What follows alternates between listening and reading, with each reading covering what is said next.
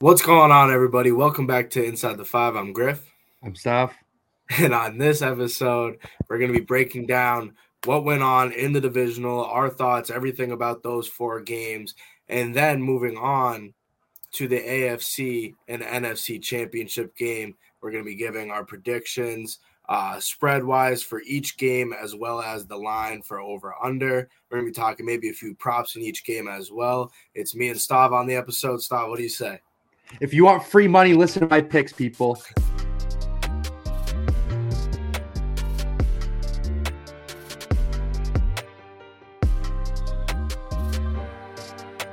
Welcome back to Inside the Five. Took a little hiatus again, scheduling conflicts, whatever, but we're back. That's all that matters, right? Let's get things kicked off. Let's talk about the division round. Unfortunately, it wasn't as exciting as the wild card round was, but we still had some great football. Can't complain about playoff football. Let me make that clear. And we'll start with a bad slate. Exactly. Let's start on the first game that took place Saturday at 4:00. We had the Jacksonville Jaguars traveling to Arrowhead Stadium to face the Kansas City Chiefs. The Chiefs won 27-20. This was an interesting game, in my opinion, because out of most games, this was probably the most winnable game by the losing team, if that makes sense. Jacksonville had their chances, especially at the end, and they just couldn't capitalize, Griff. It was unfortunate because they kind of had the feel of the Bengals of last year, where young second-year quarterback, offense was clicking, huge wild card round victory, comeback win, one of the biggest in NFL history. You go to Arrowhead, you had a chance, and you just couldn't pull it off. Yeah, and I feel like a main reason, at least through watching the game and through watching the past couple Jaguars games where the offense has been hot, the main thing that hurt them in this game on offense was Evan Ingram, in my opinion. He's been not even a tight end for them. He's been lining up outside at wide out. He's been having some good games. He's a good receiver. He doesn't block well, obviously, at the tight end position because he's undersized, but he's been great in the passing game, and he's been kind of a security blanket for Trevor Lawrence. He finishes this game with 5 receptions, 31 yards. That's not really the type of game that you would want from him, especially playing against the Kansas City Chiefs in the playoffs. And my main point about this game was obviously it was a 7-point difference. The one drive that set this game apart was the Chad Henne drive, 99 yards down the field. Obviously, everybody knows about. If that doesn't happen from that point on, I think the game goes a lot differently. Oh, you're 100% right. And not only that, yes, that was a very key part in the game. That drive was right before half. It gave a lot of faith and momentum back into the Chiefs. When you're a star quarterback, the best quarterback in the NFL, debatable, I guess, but when he gets taken off the field, the life of the crowd gets sucked out of the stadium. And everyone's like, oh, what's happened to Patrick Mahomes? They worship him in Kansas City. That he's your franchise. And when he gets hurt in a playoff game, nonetheless, the momentum is definitely flipped. So Chad Henne coming into the game, doing his job, leading him down the field and leading a 99-yard touchdown drive from your backup quarterback. That's something you dream of as a head coach. And that really flipped the momentum, like you said. But as obvious as this is going to sound, the Jaguars, when they were in the red zone and Jamal Agnew fumbled on that little out route when he tried to cut it upfield, that there should have been the game, right? You fumble. They got the ball back twice after that as well, and they couldn't capitalize, which was crazy to me, right? You think, okay, the Chiefs get the ball. I think that was with 3.5 minutes right before the 2-minute warning, actually. I don't remember the exact timestamp, but for them to get the ball back twice, not only once, twice after that, they had plenty of chances to tie this game at least or make it a little more competitive, and they just couldn't. It's an unfortunate ending to the season for the Jaguars, but if you're a Jaguars fan, the future is just looking tremendous right now. You get Calvin Ridley next year, which everybody seems to forget about. Christian Kirk is playing up to his contract standards. I know it was 4 years, $86 million, which is ridiculous for Christian Kirk, but he's performing. Trevor Lawrence trusts him, and that's what you need. You give your young quarterback weapons, he's going to make plays, and Trevor Lawrence is really looking like a number 1 pick for a reason. A lot of people doubted him, and I think including us on this podcast, we didn't think Trevor Lawrence was all that in the beginning of the year. They flipped it around and ended up having a pretty goddamn good season, right? You make it to the divisional round, you lose by a touchdown to the number 1 seed. That game was easily winnable as well. The defense is looking up. They got some young studs on both sides of the ball. I'm excited. If I'm a Jaguars fan, I'm excited for the future. Yeah, no, you're exactly right. And having a playoff win under his belt already in Trevor Lawrence in a big playoff win, even though it's a wild card game, one of the best comebacks of all time. Of course, as a Bulls podcast, it's hard to talk about, but that's a big win for Trevor Lawrence for the rest of his career to kind of go off of momentum wise. He didn't do too bad in this game against the Chiefs as well. He only lost by 7 to a team that, who knows, one of us on this podcast might have winning the Super Bowl still. So it's a good look. It's a good look from Jacksonville, something that we haven't seen since 2015. Was that the year that they went to the 17. championship? Was it 17? 17. I always think it was 5 years away, and I always mix up that. But, yeah, Jacksonville, I like when the Jags are good because the AFC South sucks. AFC South is bad, and that as of right now, I mean, the rosters are obviously going to change up, right? The Colts are going to hire a new coach. The Titans are most likely going to get a quarterback. There's some rumors that Tom Brady's going to end up there with Vrabel. I mean, it's all speculation right now. Houston has the top. I think they have the number 2 pick now. I'm sorry. So that division is going to change. It's going to shake up. But Jacksonville, as of right now, should be winning this division for the next 5 years. Yeah, Jacksonville is definitely the favorite right now to win the South. Mm-hmm. And I think that wraps up the first game. So let's move on to the second game, the NFC East battle, rather. The Eagles versus the Giants. The spread was 5.5 here. I think we both took that, Griff. They got smoked. Smoked. That game was never in contention. The Eagles had this game after the first drive. No, there's really never like an open door, like even like an open window or something for the Giants. Like there was nothing, in my opinion, and they looked terrible. Daniel Jones, I'm starting to like him over this past season, which I bet a lot of people are as well.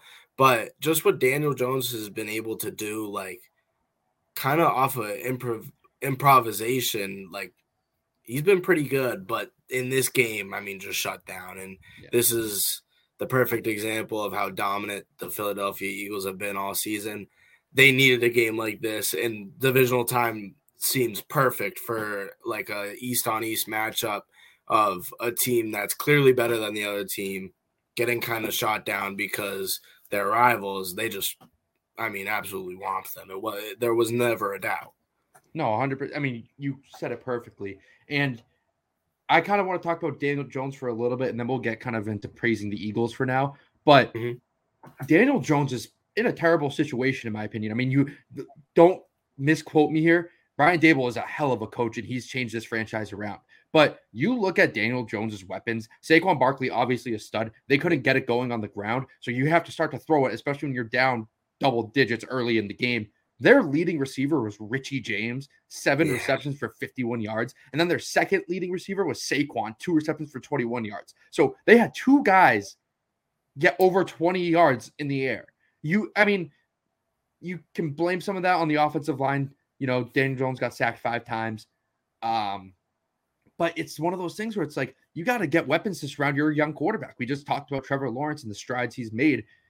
The Giants have never really given Daniel Jones elite weapons. I mean, it's hard to get elite weapons on every single team with a young quarterback. But when you're spending all this money on Kenny Golladay, who has, what was it, $78 million contract or something like that? Yeah, something like that. So it's tough. You know, I mean, he made do with what he had. They had an electric win in the wild card round. This is another team that, although they lost in the divisional round, they really did exceed expectations. I mean, Griff, you called it in our preseason predictions.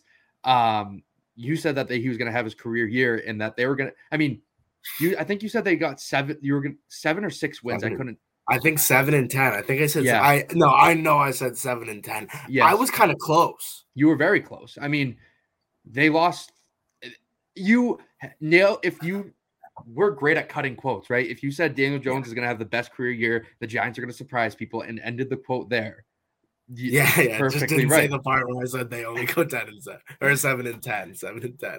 Yeah. So I mean, the tie though, the tie played a big factor, even though they completely didn't. But we're gonna say that too. There are a lot of excuses. I was right. You were right, and there's no going back from that. And let's talk about the other side of the ball. I mean, there was a lot of questions surrounding Jalen Hurts. Everyone was like, oh, how's his ankle? Is he going to be okay to play in this game? After the first drive, there was no doubt in my mind that he was healthy and ready to go. I mean, unfortunately, I couldn't watch this entire game. I was working, but I watched the highlights. I saw what he did. It's clear as day that the Philadelphia Eagles were way more talented on paper, better coached essentially when it came down to it, and they just whomped them on every single side of the ball. I mean, Jalen Hurts, he went 16-24 for 154 yards and 2 touchdowns. Yeah, no, and I want to say, like, ankle injury and all, he didn't need to produce in ways that he's been doing all season, and he's had a MVP-type season. The ground game from Philadelphia, not just from Hurts, who only ran for 34 yards, and typically we're used to seeing him go over 50. He had everybody else, locked in on the ground game. He opens up so many holes. Just doing read options, giving it to the running back, though. Kenneth Gainwell had 112 yards. You wouldn't even say he's the running back one on that team. You'd probably say it was Miles Sanders. And Miles Sanders added 90 yards himself. And then Boston Scott scored a touchdown. He's the Giants killer. Have you seen that stat? Scott, he scores every single time they play. So he's had 17 career touchdowns, and I think 11 of them are against the Giants. So I think there has to be something there. Like, they know that when we're facing the Giants, Boston Scott's going to get the ball. Boston Scott will find his way into the end zone. I think that's awesome. I mean, and I had, for my player prop, I had Miles Sanders over yards. That hit, and he wasn't even their leading rusher. I mean, they dominated this game on the ground, and as they should have. They got out to an early lead. They didn't have to throw the ball. You don't have to risk Jalen Hurts. I mean, he's probably like 80, 85, 90% with that ankle. Why even risk it, right? If you're running the ball for combined 268 yards and 3 touchdowns, what's the point of even risking Jalen Hurts' health? Just save him and just run the ball, dominate the clock. Don't give the Giants any hope. And that's what they did perfectly. And I mean, if you even want to talk about receiving, everyone contributed. They didn't throw the ball too often. Like I just said, they didn't have to. But Devonta Smith, they actually had similar numbers to the Giants. Yeah, and you wouldn't be able to tell. Like, I mean, Devonta Smith, 6 for 61, a touchdown. Dallas Goedert scored on that opening drive. Yeah. They didn't even need A.J. Brown to do anything. He was basically blanketed. I mean, not blanketed. It's just one of those. He went 3 for 22. He didn't really play that, or he didn't put up good stats, but he does so much more for the team that his stats really don't matter. He draws all the attention from the defense. He's a stud. And this Eagles team really established themselves as okay, like they were the 1 seed. They went 14-3 in the regular season, but there was a lot of question marks going into the playoffs. They faced a familiar foe and literally whomped them. Like you said, I love how the Eagles handled the divisional round. I love it. That's a big boost of confidence. It's a big boost of morale. They killed a divisional opponent in the divisional. They're going on to the championship, and obviously we'll talk about that after. But I think that's a big, big win for them. Yeah, 100%.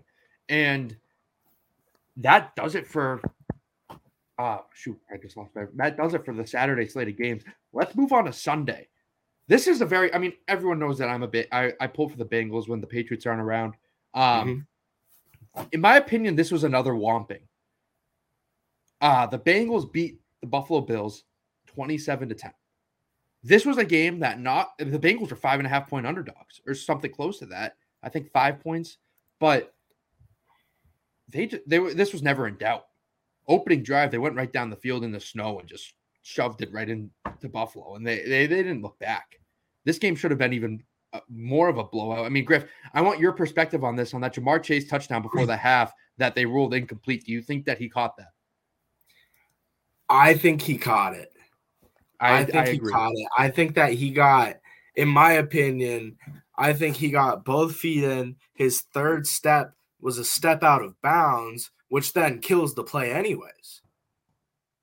So they're not ruling whether it's like a fumble going to the ground. In my opinion, they shouldn't be, because he stepped out of bounds. If you step out of bounds, the play is dead. The play is over. So if he gets his 2 feet and then he steps out of bounds, the play is over. If he goes down and it looks like he's bobbling the ball on the way down, Didn't he already step out of bounds? Isn't the play already dead? That's my opinion.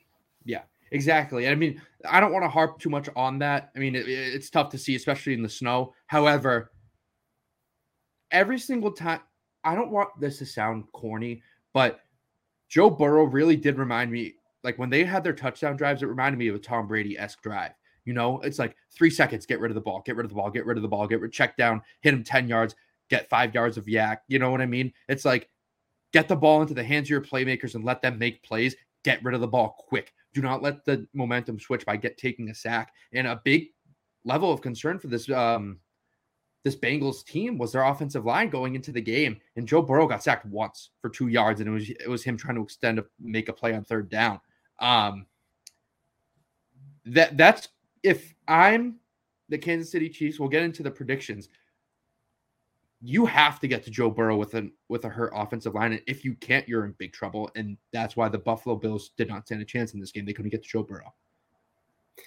Yeah, and I mean, every single year the Bills lose around this time, right? Sometimes it's the divisional, sometimes it's the AFC Championship, and every single time they lose, why is it that they lose? Because they can't run the football. Mm-hmm. I don't know. I've never witnessed another franchise go through this 3, 4, even 5 year span where they're such a good team. You know, they go whatever and they get first in the AFC East, they get first in the AFC, second in the AFC, and then it comes down to the divisional, to the conference, and they're running for under 75 yards. Like, good running teams are teams that win the Super Bowl. And you could argue that Chiefs team, but no, they could run. Obviously, the Niners were there as well. They could run. All of these teams had a formidable run game because that is a whole nother section of the game. If you can't run, you're one-dimensional. You're screwed. And I think I forget if you said this or if Darren said this when shout out Darren. The Bills are the only team that should be building their team to play in the cold weather, yet they're not built to play in the cold weather. Yeah, no, they're not. Josh Allen was their leading rusher. He had 8 carries for 26 yards. That's abysmal. No wonder why they lost this game. I like that you brought up the point of running the football. They cannot run the football, and they could have, when I think it's in one of the TB12 documentaries when he talks about how he likes playing in the snow because it slows down a defense and running backs have the advantage. It's so much easier to go downhill when you're playing in the snow than it is to backpedal and play defense. So establishing the run in the snow is absolutely huge, and they couldn't do it. I mean, look at the opposite side of the field. Joe Mixon, 20 carries for 105 yards and a touchdown. Samaje Perine and Joe Burrow would have been their leading rushers on the Buffalo Bills. Samaje went 7 for 33. Joe Burrow went 6 for 31. How do you have 3 guys outrush you as an entire team? Usually, I mean, we saw it in the Eagles-Giants game, I guess. Yeah, I think so. No, I think only 2 guys outrushed Saquon Barkley, but still, and that game was 38-7. And now you're talking about these teams who match up a lot more evenly. Skill-wise, you can make the argument that the Bills are better, right? Mm-hmm. I probably would. I don't know why, but I probably would. At this point, it seems like this is the second year with the Bengals, and it's like, are the Bengals still that young team coming up, or are they up right now? I can't tell because when it's playoff time, I mean, they turned it up. I'm going to be honest. I bet on the Bills. I didn't expect the Bengals to win this game at all. And it just comes back when watching this game, it's like it was too easy. So I don't know. The one thing that it would be a good debate: Bills offense versus Bengals offense. Who would you rather have? Exactly. I mean, part of my take did a guy off between all the teams remaining. It's like these guys match up, and now the argument is I've seen it all over SportsCenter, all over. Is Joe Burrow, should he be ranked higher than Josh Allen right now? And it comes down to the point where it's like, okay, Joe Burrow is just a winner, right? He might not have the intangibles of Lamar Jackson with speed or Josh Allen's arm, but he's pretty damn close in that, and he wins game. He finds ways to make the right play.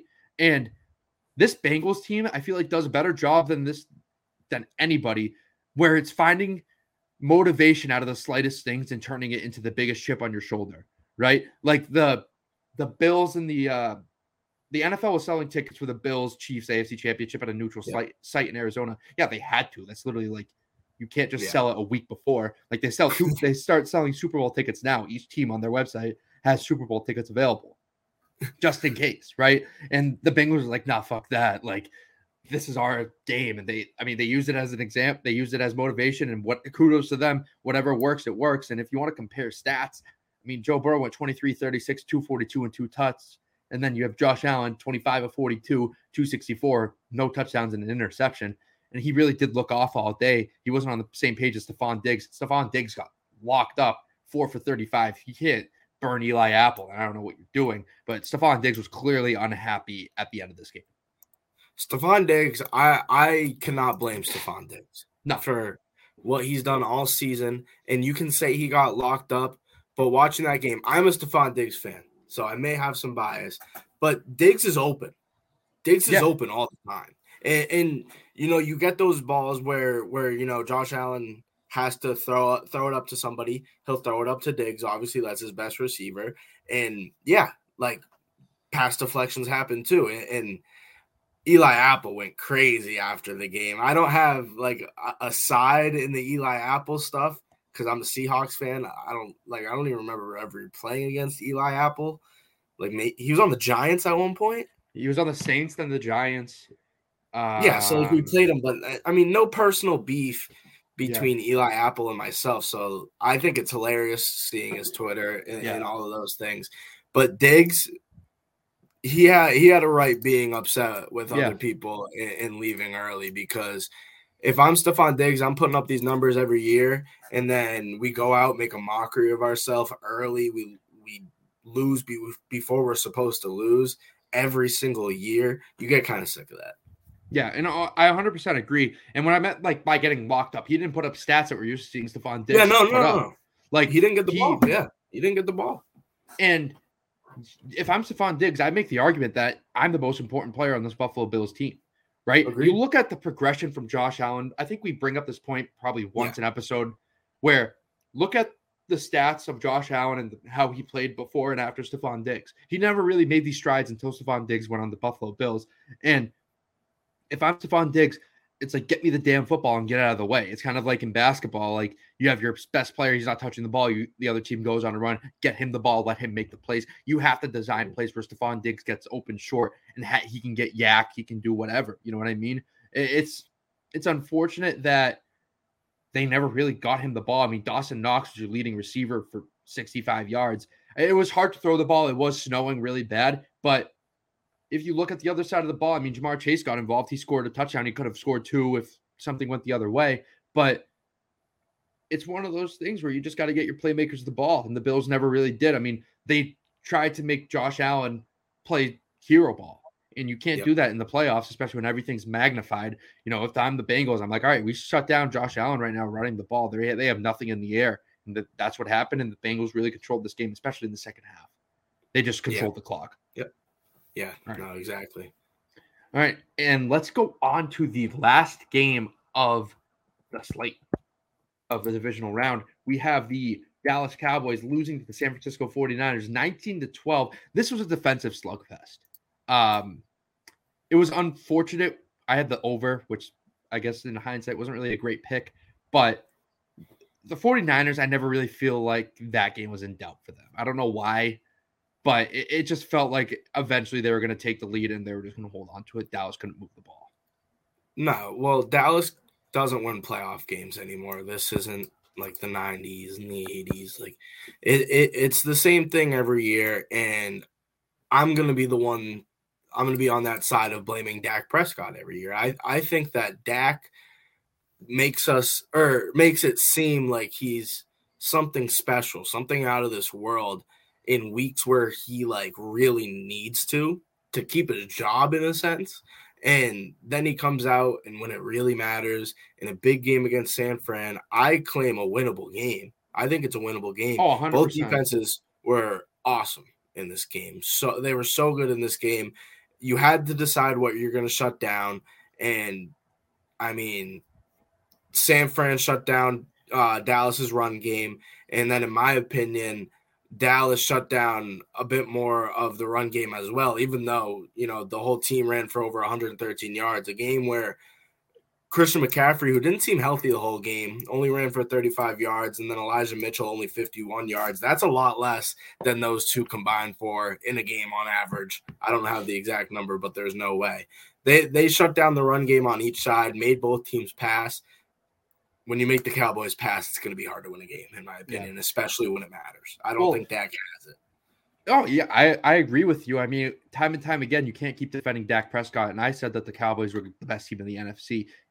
And I don't necessarily stick by that statement, but I don't really think it's far-fetched talent-wise. They have one of the most talented rosters in the NFL. But the game really flipped when Tony Pollard went out. Tony Pollard is a stud. He's going to get a bag wherever he goes. It's unfortunate he got hurt, and he's going to have a long recovery because I think he broke his fibula or something, which is not an easy injury to recover from. But CeeDee Lamb really went off too. You look at his stats, he went 10 for 117. He was the only guy in the entire field who had over 100 yards total. I mean, if you consider the quarterbacks, but he had over half the receiving yards for the Cowboys. And if you look at the other side, George Kittle had over almost half of the receiving yards for the 49ers. So this was a low scoring game, a defensive slugfest. The defense has played well. If I'm Dallas, I don't necessarily know where I go from here. You know what I mean? It's like, what more moves can you make? Do you give Dak? Is Dak your guy for the future? Or do you get him more weapons it's what, like, CeeDee Lamb's a stud. We know that. Dalton Schultz is a good tight end. You have Zeke, who's getting a lot of money to be a decent at best running back. Tony Pollard exceeding expectations, but he's an upcoming free agent. Where do you go from here? Because the defense is fine. We know the defense is fine, but do you get Dak weapons or do you move on from Dak? It's a tough situation.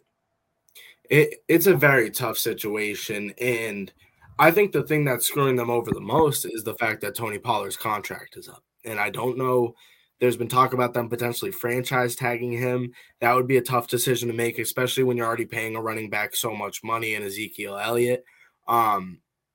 Pollard is a guy that needs to be on the Cowboys, in my opinion. He, time in and time out, in my opinion, Tony Pollard is the most consistent player on that team. CeeDee is a great player. CeeDee Lamb is awesome. I would rank him number 2 right there. But Tony Pollard is a guy where if you give him the amount of touches that a running back one in a premier back should be getting in a game, he's going to produce as a premier back. The issue is Ezekiel Elliott's also in that backfield. You can't move on from Zeke at this point. You have to move on from Tony Pollard. You're screwed because his contract's up. You already have so much money in that running back room. You've invested so much money into these guys like Dak, like Zeke, a couple of guys on the defense as well, and you're going to have to pay a couple of these guys too. You're going to have to pay the younger guys like Micah Parsons and Trayvon Diggs. I don't know if they already signed Diggs to a contract, but CeeDee Lamb as well. These are a lot of guys where you're right. At the end of the day, you have to keep on to a CeeDee Lamb. You absolutely have to keep on to a guy like Micah Parsons, and I would say around the same for Trayvon Diggs too. So if it comes down to it, Tony Pollard is gone. I don't think there's a chance that Tony Pollard comes back to this team. He's going to go somewhere. He's going to be a Pro Bowl running back. Tony Pollard is amazing. The only reason they're not keeping him, obviously, is because Zeke. I think when Zeke's done with this contract, he should be done with this team as well. And by then, they should find a new running back, maybe draft a rookie this year, maybe next year. Dak Prescott, I think the next 2 years will tell a lot. I think next year, if he's terrible, you keep Cooper Rush in that system for another year or two. He didn't look bad at all when he was playing for them. And he could be a bridge guy to, potentially tank or get a number 1 pick. And this is a bit in depth, but this team is a fun team to dissect. And it's a team where everybody loves them. They're America's team. And even if you say you hate them, it's because you love them so much. Everybody likes to watch the Cowboys. They're the Cowboys. So everybody knows a good amount about them. They made a push this year. I love the addition of T.Y. Hilton for the year. I think that he came up in big moments. But, I mean, Dak is on – remember at the beginning of the season, the Daniel Jones leash? Obviously, he's a lot younger, but a 2-year leash. I think Dak's on a 2-year leash right now, especially being at 29. He's supposed to be going into his biggest contract years. And if he can't produce in the postseason, I don't think it's worth it for the Cowboys. No, and the Cowboys kind of have to take an approach like the 49ers, if you want kind of my opinion on this, where you need to build up the offensive line and learn how to run the damn football in the primetime moments. Last season, when they lost to the 49ers again, they couldn't really run the ball. That was the whole thing. They were forced to pass, and they couldn't come up in the big moment. And this year, it's the same thing. You know, it's like the saying, repetition without noticing is insanity. It's kind of like the same thing with the Cowboys year in and year out. And you bring up the point of, you know, moving on from Dak Prescott. A normal team would have him on a short leash, but a normal team doesn't have Jerry Jones as its owner GM, where he's too prideful to admit when he has a mistake. And right now, this Dak Prescott and Ezekiel Elliott extension after their rookie seasons or the first 2 years seems to be a mistake, right? And if you want to talk about the teams remaining in the playoffs, 3 out of the 4 teams are teams with quarterback on a rookie deal right now. I mean, Mahomes essentially could be on his rookie deal as well, but they extended him while they had the chance of, which is genius. I'm not saying anything against that, but I kind of have the philosophy. I guess it's different because, I mean, I saw Tom Brady when he was growing up taking pay cuts every single year, but when you have a young quarterback on a rookie deal who's performing, you build the rest of the team around him and then worry about the quarterback when the time comes, right? And then you pay him or you move on, whatever it is. But no matter how good a quarterback is, if he doesn't have a team around him, essentially, he cannot perform. And when Dak Prescott takes the money that he took, you cannot address the needs of other positions. You know, I mean, you have 2 guys who are taking up almost half the offensive payroll with Dak and Zeke, and they're not performing, then you really wonder, is it time to move on from them? Yeah, I mean, you're right. And it just comes back to the point where the first 2 years that they were together, their rookie and sophomore years, they were like, okay, this could be a dynasty, honestly. And Ezekiel Elliott, I mean, was amazing. And in my opinion, he's been outplayed the last 2 years by Tony Pollard. And I feel like a lot of people like just look at the stats and, you know, look at how many yards Zeke has, notice that it's more than Pollard. It's because Ezekiel Elliott's the running back 1 on this team. I mean, they don't split reps.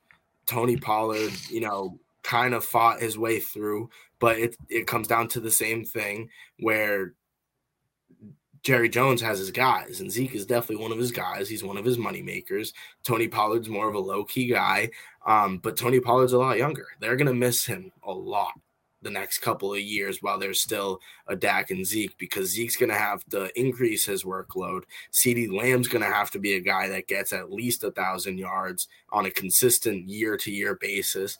Dalton Schultz going to have to grow into something that, I mean, he's going to have to grow into like a all-pro second-team tight end for this team to really get to where they want to be. The defense doesn't look too bad, but they're aging other than their couple of young stars. The rest of them are old veterans, and, you know, they're in win-now mode. And I think that next year they're still going to be in win-now mode, but Tony Pollard is the start of a lot of people leaving this Dallas team, and they can't rebuild right now. They're in win-now mode, but they're starting to lose those people. So the next couple of years, they're going to be making trades, trying to keep it within and, you know, get a lot of these veterans, and it's all going to come crashing down soon. So without a Super Bowl in the next 2 years, it's going to be bad for the Cowboys.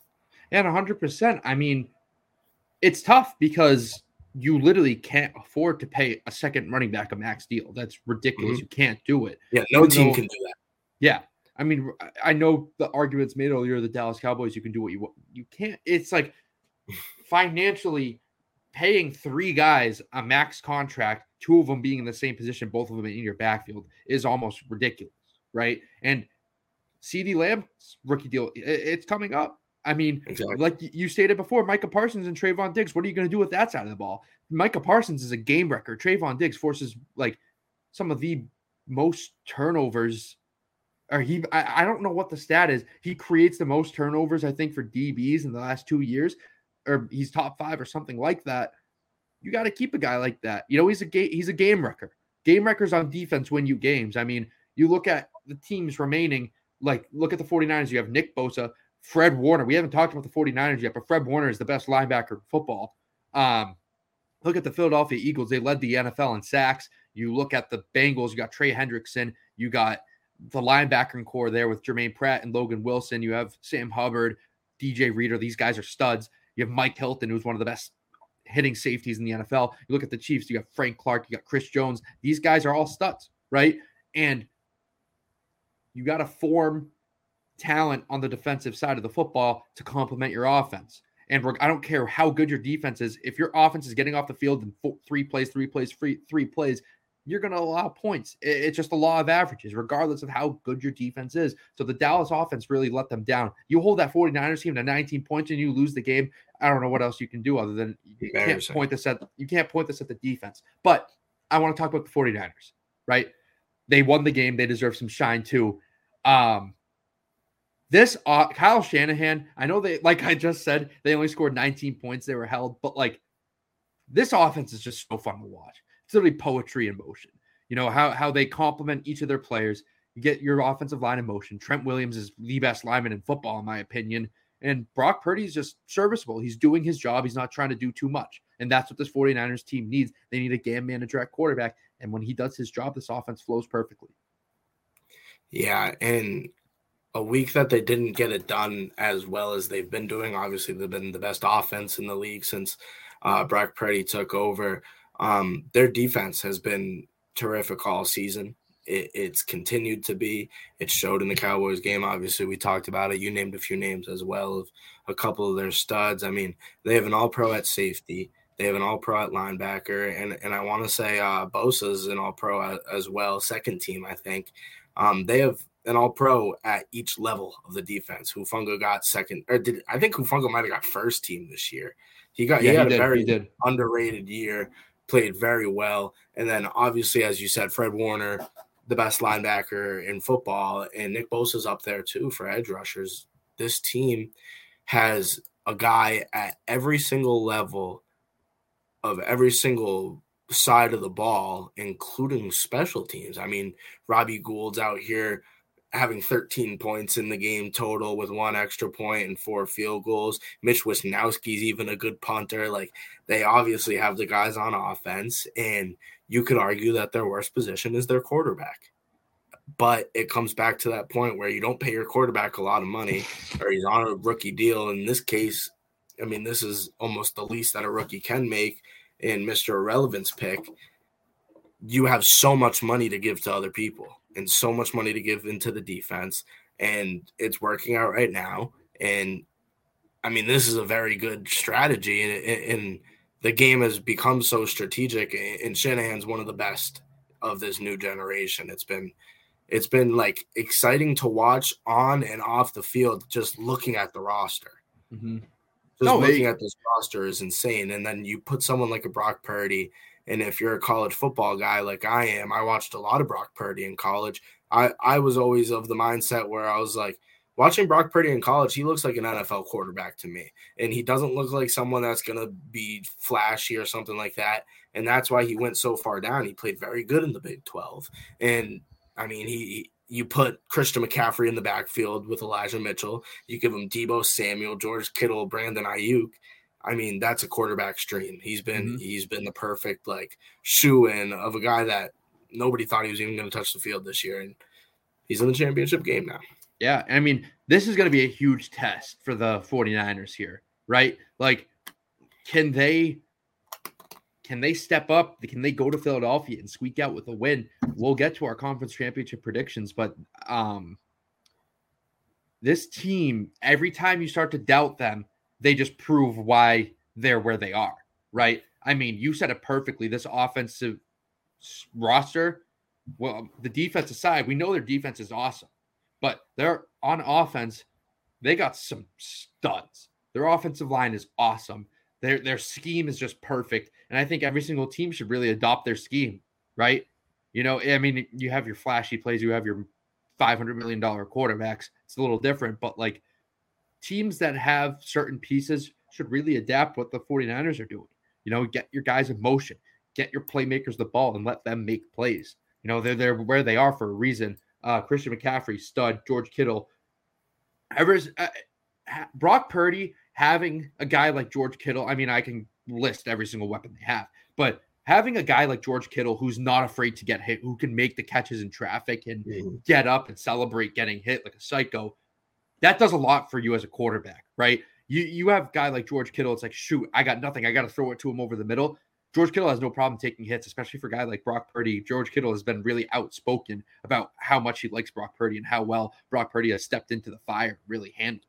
So, I mean, Deebo Samuel's a stud too. Deebo's one of the best players in the NFL for a reason. Ayuk has really stepped up, and Christian McCaffrey's a top 5 running back when healthy. So, Brock Purdy has the pieces around him. Let's see if they can go into Lincoln Financial and get the job done. That it's going to be very interesting to see.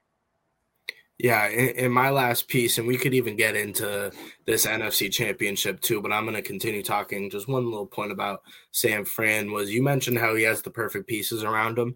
In my opinion, you don't get to see much in the locker room, but it looks like it's that way on and off the field. I mean, you see the pictures. I mean, I follow Kyle Juszczyk on Instagram. I don't know why, but he's posting pictures, and in the locker room, they're just sitting in a circle, and it's literally Christian McCaffrey, Kyle Juszczyk, George Kittle, and Brock Purdy.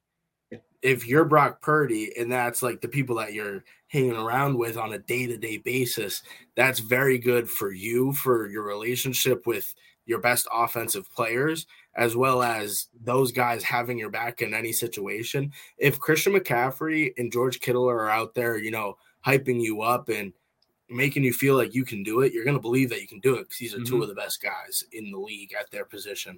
So, I mean, perfect situation. And I feel like that team has taken them in so well. Brock Purdy is literally in the perfect spot to succeed right now.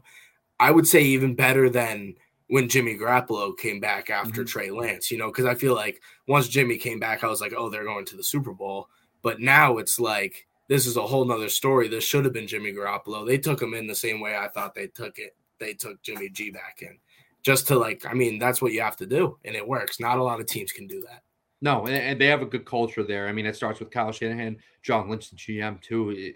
It's the culture, right? The 49ers culture is the fans welcomed him in, obviously. I mean, everyone on that team is supporting Brock Purdy. And when, like you said it perfectly, if you have the best players in the NFL supporting you and hyping you up, you're going to believe you can do it. And believing in yourself, as corny as this is going to sound, believing in yourself is the first step into being great. And he's done that. And look where the 49ers are right now, with a chance to go to the Super Bowl.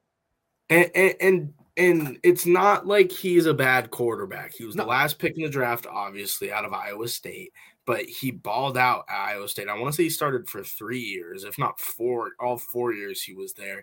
And he was a guy year in and year out that had that team ranked, that was winning bowl games. I thought he was going to be picked in the draft early, first 3 or 4 rounds, just because of the amount of games that I watched of him. I don't know why or how I ended up watching so many Brock Purdy games, but now I'm glad I did. I used to joke about every single time I would turn the TV on a Saturday, I'd be like, nice, it's Iowa State. Why am I watching Iowa State? They suck. But I mean, I guess I'm glad now because I'm watching him in the league and he's succeeding way more than he should, especially being the last pick of the draft. And he's in the NFC Championship game now, Stav. And let's dive right into the NFC Championship while we're talking about Brock Purdy. We have the 49ers traveling to Philadelphia to face the Eagles. That is the first game, 3:00 on Sunday. The 49ers are underdogs. They're 1.5 point underdog. I'm sorry. Is it 1.5 or 2.5? I'm sorry. It's 2.5. 2.5 point underdogs. Over under set at 46. This is a tough game to pick, right? I mean, we just spent the last 20 minutes hyping up Brock Purdy and saying how good of a job he's done with this team around him. But the Philadelphia Eagles don't care how good of the story this is, right? They're trying to get back to the Super Bowl for the first time since 2017. 2018. This Eagles team is pretty goddamn good, and they get to the quarterback. So this is just a clash, right? You think of the 49ers offensive line, how good they are. Well, if not as good. The Philadelphia defensive line might be better, right? I think they had 3 guys get over 10 sacks, and it's going to be tough for the 49ers, in my opinion. If you can't establish the run, they're in trouble. Yeah, they're in a lot of trouble, and I don't know if we want to get into our predictions right away. Philly minus 2.5, the over at 46. This is a tough game to pick. This is a very tough game to pick. Every single Super Bowl CD has a story, right? Mm-hmm. And every story starts at some point. In my opinion, this CD has already started for this team. I think out of the NFC. I don't know. I kind of have this team winning the Super Bowl. Which one? The Eagles? The Eagles. I think that their Super Bowl CD started with an absolute whomping of the New York Football Giants. And I might have a completely different prediction after, even if the Eagles win this round, I may have a different prediction for this other team on the other side, because both of these teams, in my opinion, just perfect stories, and the NFL loves a good story. The Eagles, I'm going straight in for minus 2.5. I got the Eagles at home. Brock Purdy hasn't lost a game. I've said that every single week. I've said that every single week that he has played. Brock Purdy hasn't lost a game. It's got to start at some point. He can't. He can't win every single game, Stav. He can't. And I think even if they win this week, I don't think he's going to win. He can't do that. Nobody can do that. That's like, when does that ever happen? I don't know. I know it's a great team. I got the Eagles minus 2.5 in Philadelphia. It's going to be rocking on a Sunday afternoon, which I hate that this game is not at night. Towards the second half, it'll become dark out. It'll seem more like a night game, but it's not at night. I got Philly minus 2.5, Stav. Before I give my over-under, I would love to hear your prediction for the spread as well. I took 49ers money line. That's right. And, it's one of those things where I think the 49ers are such a complete team, right? And they find ways to win against the teams that they're facing. And whether it be a close game or not, they attack you in certain ways that other teams don't attack you. And they, in my opinion, they faced a much harder challenge in the Dallas Cowboys, their first game in the playoffs. And in the wild card, they faced the Seattle Seahawks, where both of those teams are better than the New York Giants, right? So we can say all we want that the New York Giants got whomped, but they should have. The Eagles did their job. And if we're talking about doing jobs, the 49ers have taken care of business in every single playoff game. It was never really in doubt. And we keep saying Brock Purdy has to lose. He has to lose. Why does he have to lose? It's not. So I've said it. I think I said that in the wild card game against the Seahawks. He has to lose eventually. But now that he beat the Cowboys, it's like, no, he doesn't. No, he doesn't give a fuck if we think he has to lose. This team is so mentally tough. You go through 3 quarterbacks, essentially, right? You're on your 3rd quarterback this season, and each of them have performed in a separate way. You have a completely dynamic play style with Trey Lance, who got hurt early in the season. He was my MVP. He was my MVP prediction. I mean, we got to go look back at our predictions, because I was so off for a lot of things. And then you go to Jimmy G, the guy who you're comfortable with, the guy who's brought you to the NFC Championship twice. He brought you to a Super Bowl a few years back. He's the guy you're confident with. He goes down. Now you got Mr. Irrelevant stepping up to the plate, and now this whole offense is performing around them. And I just think it's more than Brock Purdy, obviously. Brock Purdy isn't going to be the reason why they win or lose this game. I think that Christian McCaffrey, Elijah Mitchell, Deebo Samuel, Brandon Ayuk, George Kittle, Jawan Jennings, all these guys are too much for Philadelphia to handle. And I think the 49ers win this game in a close one. Their defense just flies around. We talked about the Eagles prior, right? We talked about them. I think that was the second game we covered. They're not going to be able to run the ball as they did against the Giants. So now you're forced to throw the ball. And if you can take away A.J. Brown, you're really going to isolate Devonta Smith. Devonta Smith's a stud, but it's going to be hard for Devonta Smith just to to take away, or it's going to be hard for Devonta Smith to really impact the game if you're getting isolated like this 49ers defense does. They suffocate him, and the Eagles offensive line has their injuries, right? And Nick Bosa he's a game wrecker. Fred Warner's a game wrecker. These guys are studs defensively, and I think that this is going to be one of those games where we're just like, shit, the 49ers are legit. Like, it doesn't matter who's at quarterback for them. Yeah, it's a fantastic matchup looking into it of two great teams. I'm glad we got a little East versus West matchup. I love having, like, you could say, like, one side of the country is on the Eagles, one side is on the Niners, but that's not even true. I feel like it's like the other way around. I feel like a lot of this side, or a lot of our area, likes the Niners in this game. Yep. I don't know why. A bunch of my friends like the Niners in this game. They like the Niners. I'm a Seahawks fan. So you could say I'm biased against the Niners. You could say all these things, but this is my genuine prediction. This is what I'm going to be putting money on this weekend. So I got the Eagles, but I feel like there's a lot of areas on the West Coast that don't like the Niners. Obviously, the Pacific Northwest, and then Southwest as well, around Arizona, and even in the same state with the Rams. They don't want to see the 49ers win the Super Bowl. They don't want to see a rival win the Super Bowl. And I guess the Eagles, there's a lot of Giants fans around here, a lot of NFC East fans around here. It's kind of the opposite. This game is a clash, though.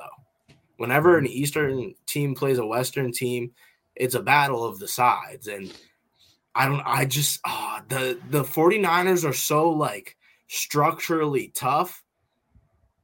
I just think the Eagles have a different motor. I think the whole Philadelphia, this comes down back to the Phillies. This comes from the streets of Philadelphia. I just think there's something different. And if this game was played in beautiful Santa Clara, I think I'd be saying something else.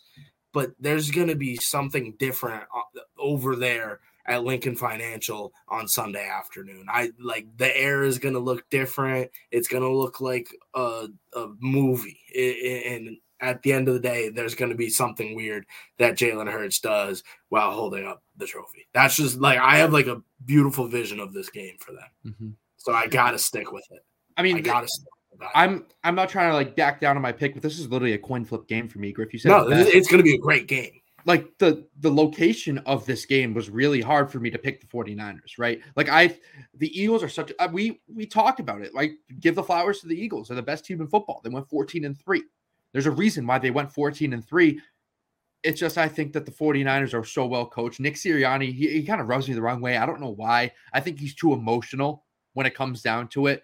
And he might let the momentum of the game and the steadiness and the control of the 49ers get to his head a little bit.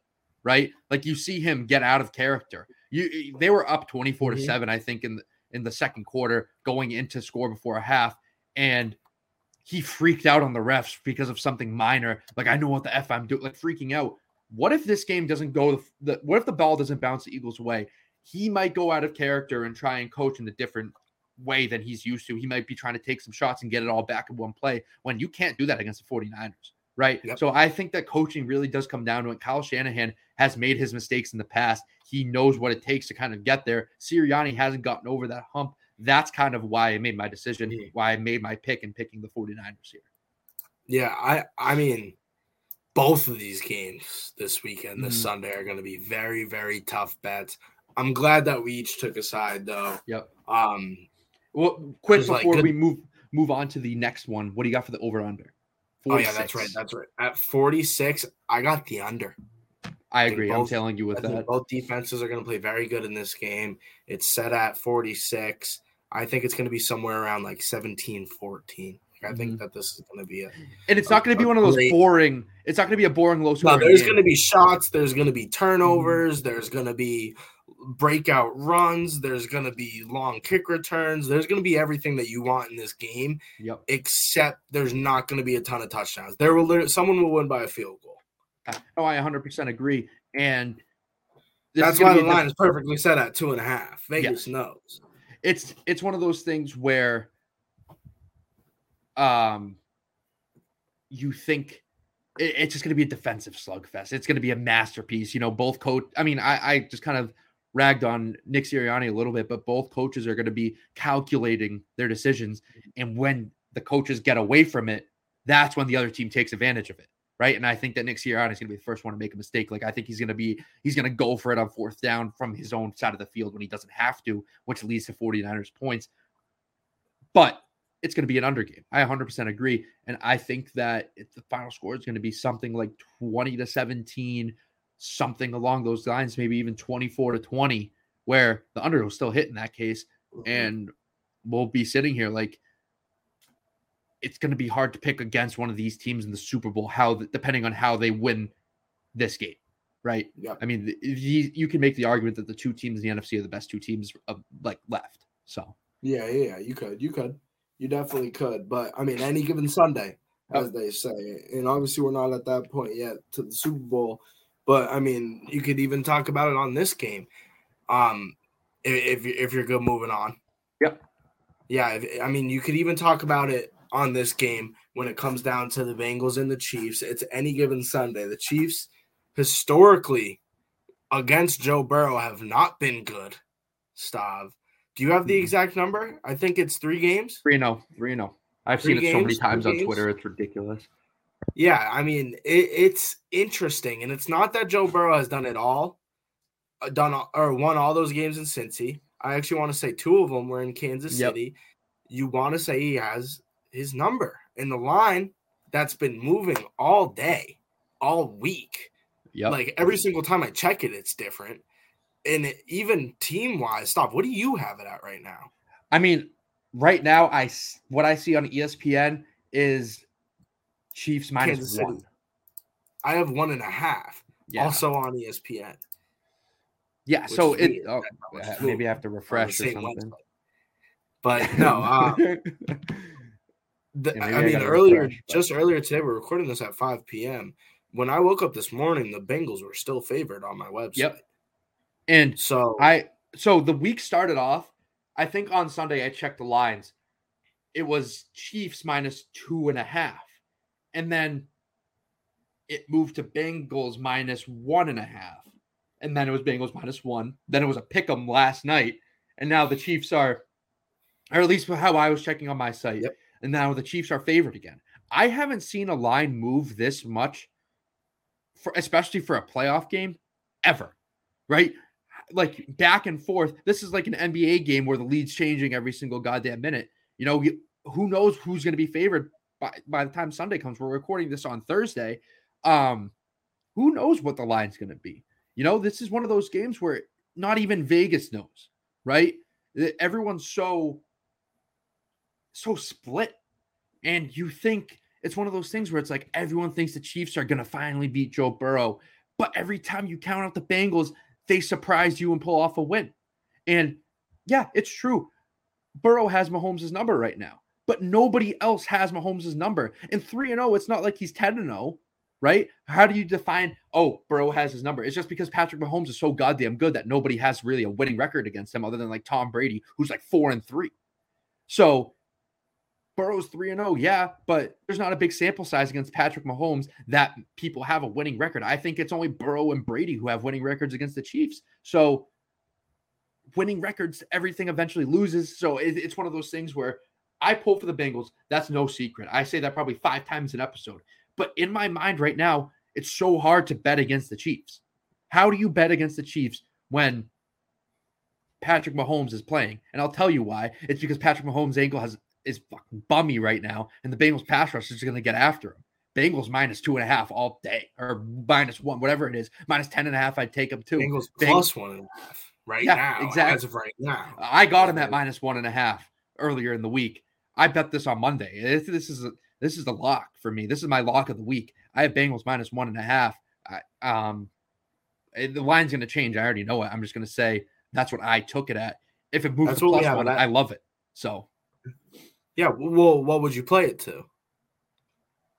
They're +1. You get them +1.5 right now. Would you play it to like -2? I would take Bengals -2. I mean, in my opinion, the line at +1 is just a pick 'em, right? Obviously, it's just a pick 'em. You can't tie. So the Bengals, if they win this game, it's going to be by more than one. How often do you see a 1-point game in a conference championship game? It's usually 3 or whatever it is, 2. So I like him at 2, to be honest. I mean, I took him at 1.5, so I like him winning by 2.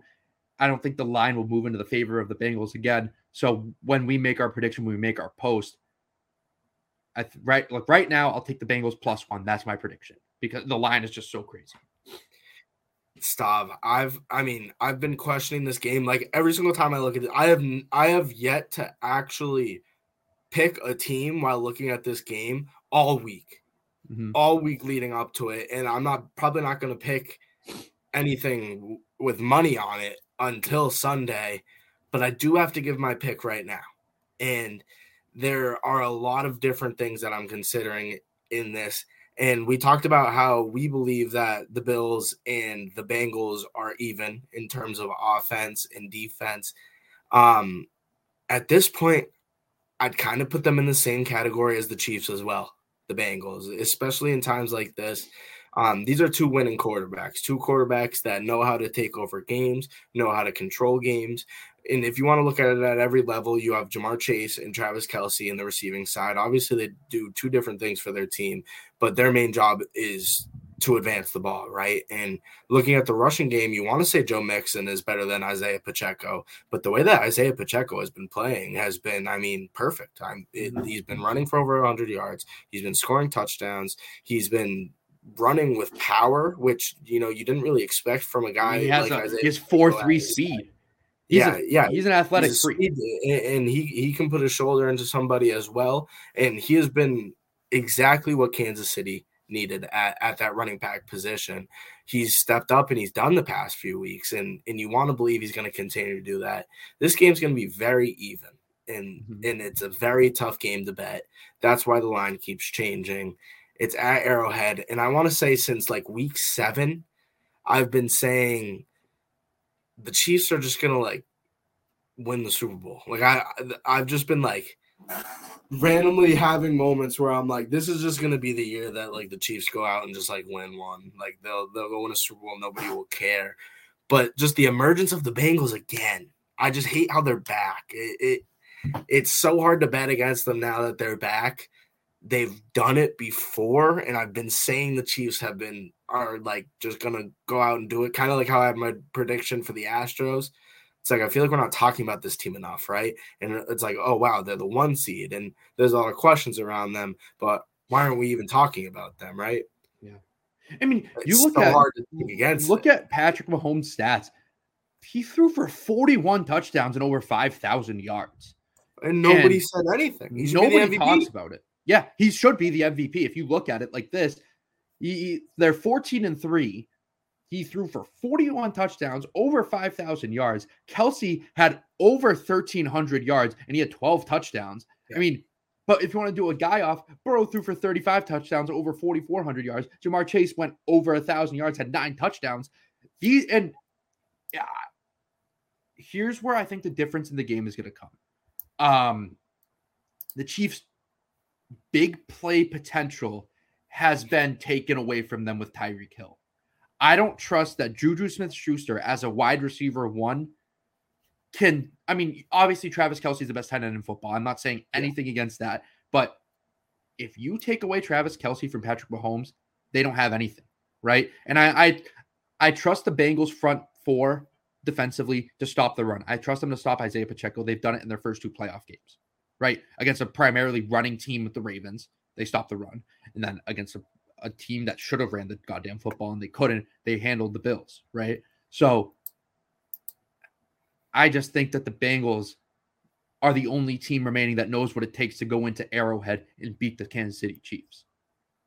And, looking at both teams' past 5 games, they've obviously both won all 5 in a row.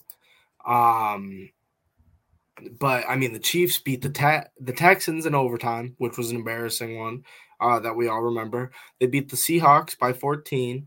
Then they beat the Broncos only by 3. And then the Vegas Raiders 31-13. They handled a struggling Raiders team. I want to say not Nathan Peterman, but who was the Stidham? Jared Stidham was playing quarterback at the time.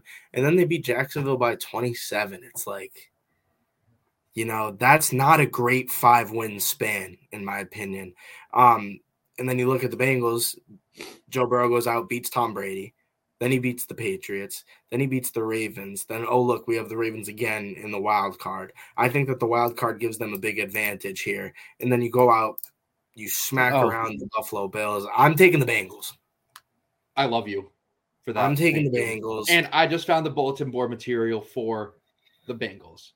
Defensive player Willie Gay on the Chiefs says nothing impresses him about the Bengals offense. Why give them bulletin board material? You can't say that. I don't understand why teams do this, right? Do your goddamn job and then talk shit, right? And especially against the team that has your number, do not give them a bigger chip on their shoulder because no one's picking them right now. I'm looking at the spread consensus pick. 70% of the public is picking the Chiefs -1.5. That's already the bulletin board material. You already see it. And now you add them insulting your offense. Jamar Chase has like 500 yards in 2 games against them and literally owns them.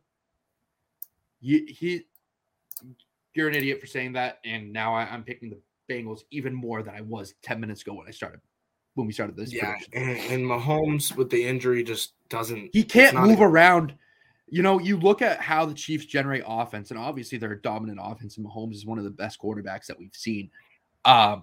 A lot of it comes on broken plays. A lot of it comes when he's out of the pocket and somebody breaks free for him. When he can't break free, what do? And when he can't scramble around and when he can't necessarily make the plays that he's used to making, this Chiefs offense is going to struggle. So it's really going to come down to if Isaiah Pacheco can really establish himself on the ground, and I don't trust that he can. I think the Bengals are going to rough up Mahomes early, and it's going to take him out of the game. So that's why I got the Bengals +1 technically right now. Yeah. I'm there with you. And how about the over/under set at 47 for this game? One more point in the AFC. I'm taking the over as well.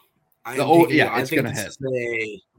I think that this is a 47 is too low for these teams. It's one of those things where you look at the Bengals and you look at the teams. I think this is a 28-24 game. Yeah, I agree. I wouldn't even be surprised if one of these teams puts up 30.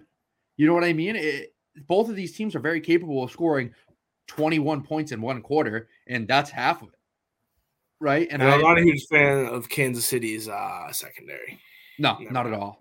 And I want to talk about Mike Hilton is a stud.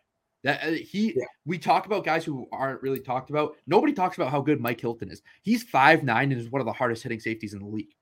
He plays his job perfectly. He's what I like to say. He's like a flex. He's a hybrid safety where he can come down in the box, make plays. He can hit running backs in the backfield. He's split. I think he leads the NFL, or he's like top 5 in sacks for a secondary player. He's always making plays. He's disrupting things. He forced a fumble, I think, on Josh Allen early in that game, or he had a huge hit on him early, and he sets the tone, right? And he's probably going to be primarily matched up or shadowing Travis Kelce. If he does his job, and if these linebackers can contain Pacheco and they can limit Mahomes scrambling, even though he's going to be limited himself, I don't see a way the Bengals can lose this game if they take care of the football. Yeah, agreed. Would you rather have him or Jesse Bates over Kelce? It'll probably be a mixture of both. I think Bates will be primarily, but I think wherever Travis Kelce goes, Mike Hilton will be on that side of the field just to deliver the hit. Might be on him and Bates over him, or even Von Bell over him. Yeah. I mean, obviously it's going to be a mixture of everybody. We're not in the defensive meetings, so we don't really know yet. But yeah, we got the same pick on the AFC. I like how we have different picks in the NFC though. Mm-hmm. It's going to be great. It's going to be a great weekend, great Sunday, great 2 games, and going into it, I'm going to be excited. I mean, I'm excited today, so I'm going to be excited for the next few days going into it. But I mean, I can't wait for it. No, we're regardless of the outcomes of the game, we're in for a treat in the Super Bowl, and we're in for a treat this weekend, especially. I don't want to get too far ahead of ourselves because you blink and the season's over. But this is awesome. I mean, all 4 of these teams deserve to be where they are. These are the 4 best teams in football, and you could insert maybe I don't think so. I think that these 4 teams are the best 4 teams in football. Yeah, I would agree. I would agree with you, and I think that this is the perfect like ending to the season. It's on the AFC side of the ball. It's the two teams, in my opinion, that are going to match up in multiple AFC championships for the next few years. And out of the NFC side, it's San Fran, such a storied franchise, going up against Philly, who's been here before in multiple different eras. They're back again, four great fan bases throughout. But I think that's going to wrap up this episode. Stav, you got anything? I'm just excited. I love football. This is going to be awesome. Yep. This is going to be awesome. Yeah, so, I mean, we hope you guys enjoy. We're going to be back next week, back at school, back on episodes. We're going to be talking some NBA ball. We're going to be talking some college ball next week. And obviously, we're going to be opening up our conversation about the Super Bowl at that time. But before that, we don't want to get too ahead of ourselves. We're going to sit back. We're going to enjoy this AFC, NFC championship games this weekend. We hope you guys do the same. Have a great weekend, and peace. Peace.